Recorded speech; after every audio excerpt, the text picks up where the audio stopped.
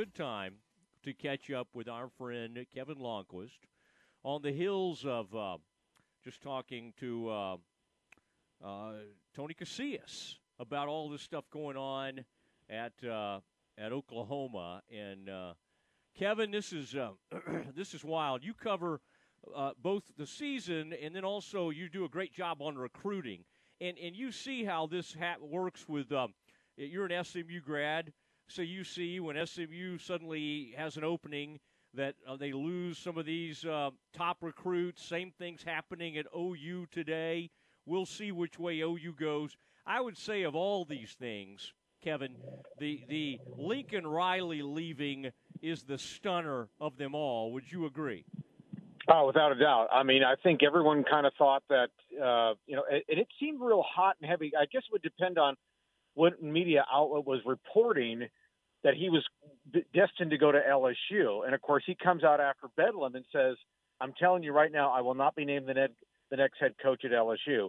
And then, voila, within 18 hours, he's off to Los Angeles. And it just sets off a chain reaction to where kids are left in a lurch. They don't know what to do. They're confused. They're frustrated. They feel like they were betrayed, that sort of thing. And that's where you see not only guys decommit from the class, but then you also see very key players enter the portal.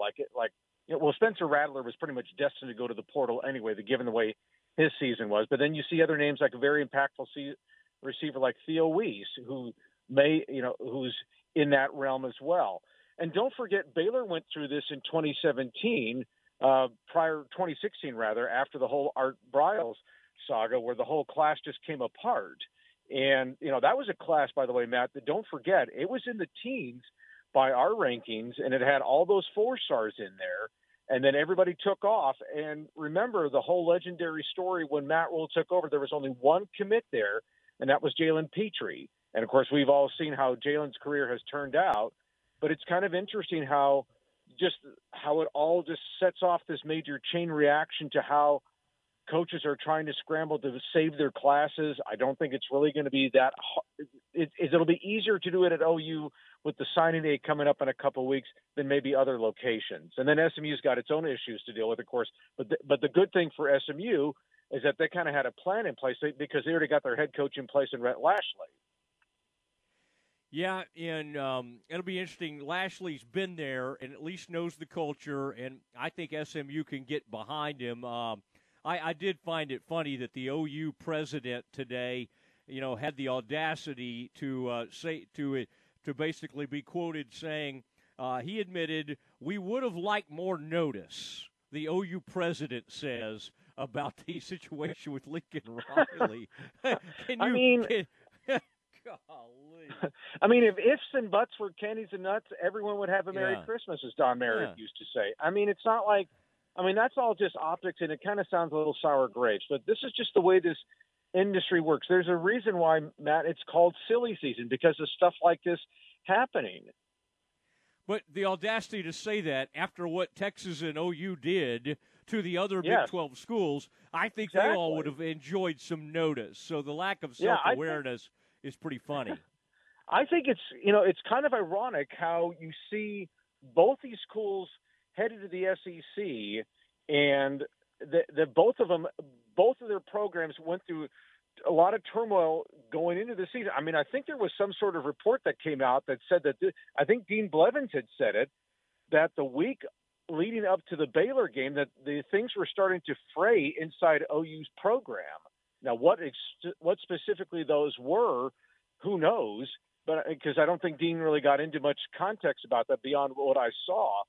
But it just kind of shows you this. And then, of course, the arguments out there coming from the OU side that Lincoln didn't want anything to do with going to the SEC, and he opposed it, and that's why he's going to the West Coast. I mean, this is where you get all this stuff out there flying around, and then you see what sticks or not. It's a great coup for USC, though, to get him for sure, because that's a program that's been dormant for years, and they're hoping that they can kind of get back to where they were, especially, as recently as the Pete Carroll era. Yeah, I mean, that's interesting because, a lot of ways, I guess Stoops and Switzer being around were big shadows, but in a lot of ways, the infrastructure was there for Lincoln. He's at a legendary place. I would imagine his thinking not only was the SEC, but you go to a place that is a blue blood but has fallen on hard times. And so if you get that thing to 9 or 10 wins a year, you're like a hero. Whether at Oklahoma, if you win 10 or fewer games, it's really a bad season. You know, right. We're here and plus, I mean, he's getting he got it handed to him by Dave Aranda, and they're going to go to the SEC. So we may end up looking up and going, man, Lincoln Riley was one smart dude. I just think we're wired, having you lived here for a long time now, and I have too, right. We're wired to think that football only happens in the South or Southwest. And nothing moves beyond Norman, Oklahoma. West of Oklahoma, Norman, Oklahoma. Yes, it's been so bad out there. And So that's kind of the way we think sometimes. It is the Matt Mosley Show. Kevin Lonnquist from Rivals joining us, and you can see a lot of his stuff at Sikkim Sports, and then you can see some of his own opinions there at Baylor Rivals. Kevin, the Baylor game the other day, it was that was a tough one. I was monitoring that thing closely while I was traveling back. That was was a hang on to your hat type game, and those are tough because you can say everything you want, but you get in one of those games, and we find out later so many players were recovering from the flu. Obviously, they had the insider knowledge that maybe Joey had supplied them. Tech stood up and played in that game, but I got to say this: Blake Shapen got it done. I saw some stuff on Twitter like, complaining. Think about that. That kid got thrown into the Kansas State game, and he goes out there and throws for, 254 yards in a start against Tech. I got no issue with Blake Shapen. I thought the guy was ready, and he made winning-type plays in both of these games. So I think you get a shout-out to Sean Bell, the quarterback's coach, and Jeff Grimes, and this kid for being ready. That is no easy thing to be in there as a redshirt freshman. What do you think about the way Blake Shapen's played? I thought he played pretty solid. Now, he got away with a couple of throws, especially on the pick six that was knocked away really from behind by Tyquan Thornton. That was originally ruled an interception, then it was called a fumble, and then it was recovered, and then the replay showed. Because if that's not overturned, that's Tech's ball, and they're probably going to take it down and score.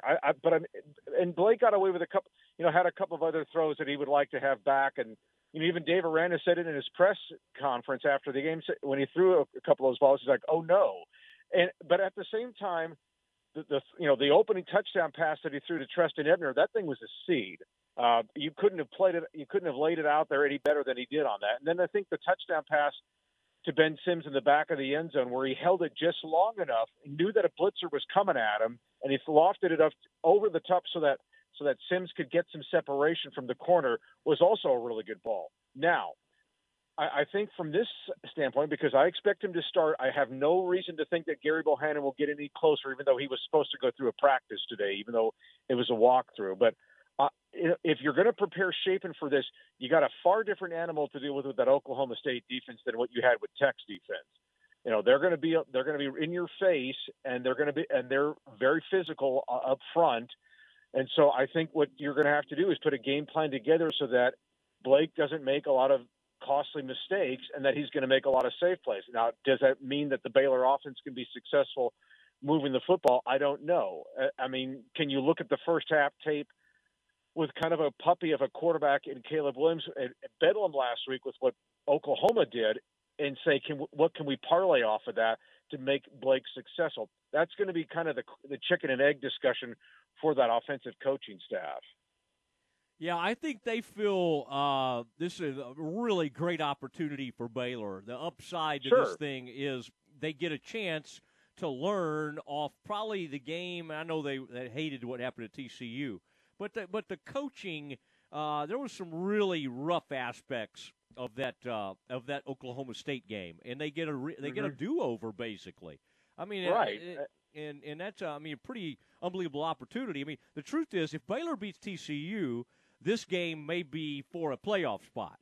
For it's sure. not, and that's okay. It's not, and again, this has been a tremendous season, and Aranda should be considered for Coach of the Year, but I do think they'll play a lot better. Now, again, who's going to be back? Christian Morgan, probably not. Kalen Boogie Barnes, maybe so. He's had a concussion. He's been out 2 games. I think you got a great shot of getting him back. I don't know exactly what's going on with Tejada. I know you've noticed that.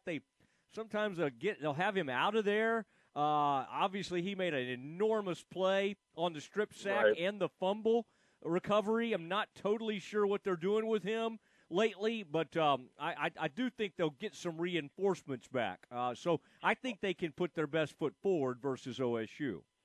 I think they can too. I think the one thing is it's something that I've talked about before, Matt, is that they just rotate their corners in there because they feel so comfortable with the depth back there. And obviously, they lost Al Walcott at the end of the first half because of the targeting penalty, but he'll be back for the game in its entirety against Oklahoma State, so that's big. I think the one thing is that the defense is just going to have to be a little bit more disciplined because they got caught on a couple of plays, especially with the one that McLean Maddox had set up the game-tying field goal attempt that, of course, that Tech missed. And then, of course, they got absolutely shanghaied, if you will, on the screen pass to Kuntz that went for 75 yards in the touchdown. So those are some things that they've got to clean up. The one thing I will say, and, of course, if you look at this whole history of this Baylor roster with these guys that have been through all this up and down from basically 1-11 in 2017 to playing in 2 Big 12 championship games in 2019 and now this coming Saturday, it kind of shows you how resilient this group is. And I think this group in general, because it's one thing to get to the Big 12 championship game with maybe one coach twice in 3 years, but to do this under 2 different coaches is really extraordinary. I agree. It's big, and Kevin, always fun getting to catch up with you. Appreciate it, and best of luck on this the Lashley era as it begins on the hilltop for SMU. We'll see They'll what be fine. They'll be fine. We'll see what happens with that. I'll say this in closing, Matt.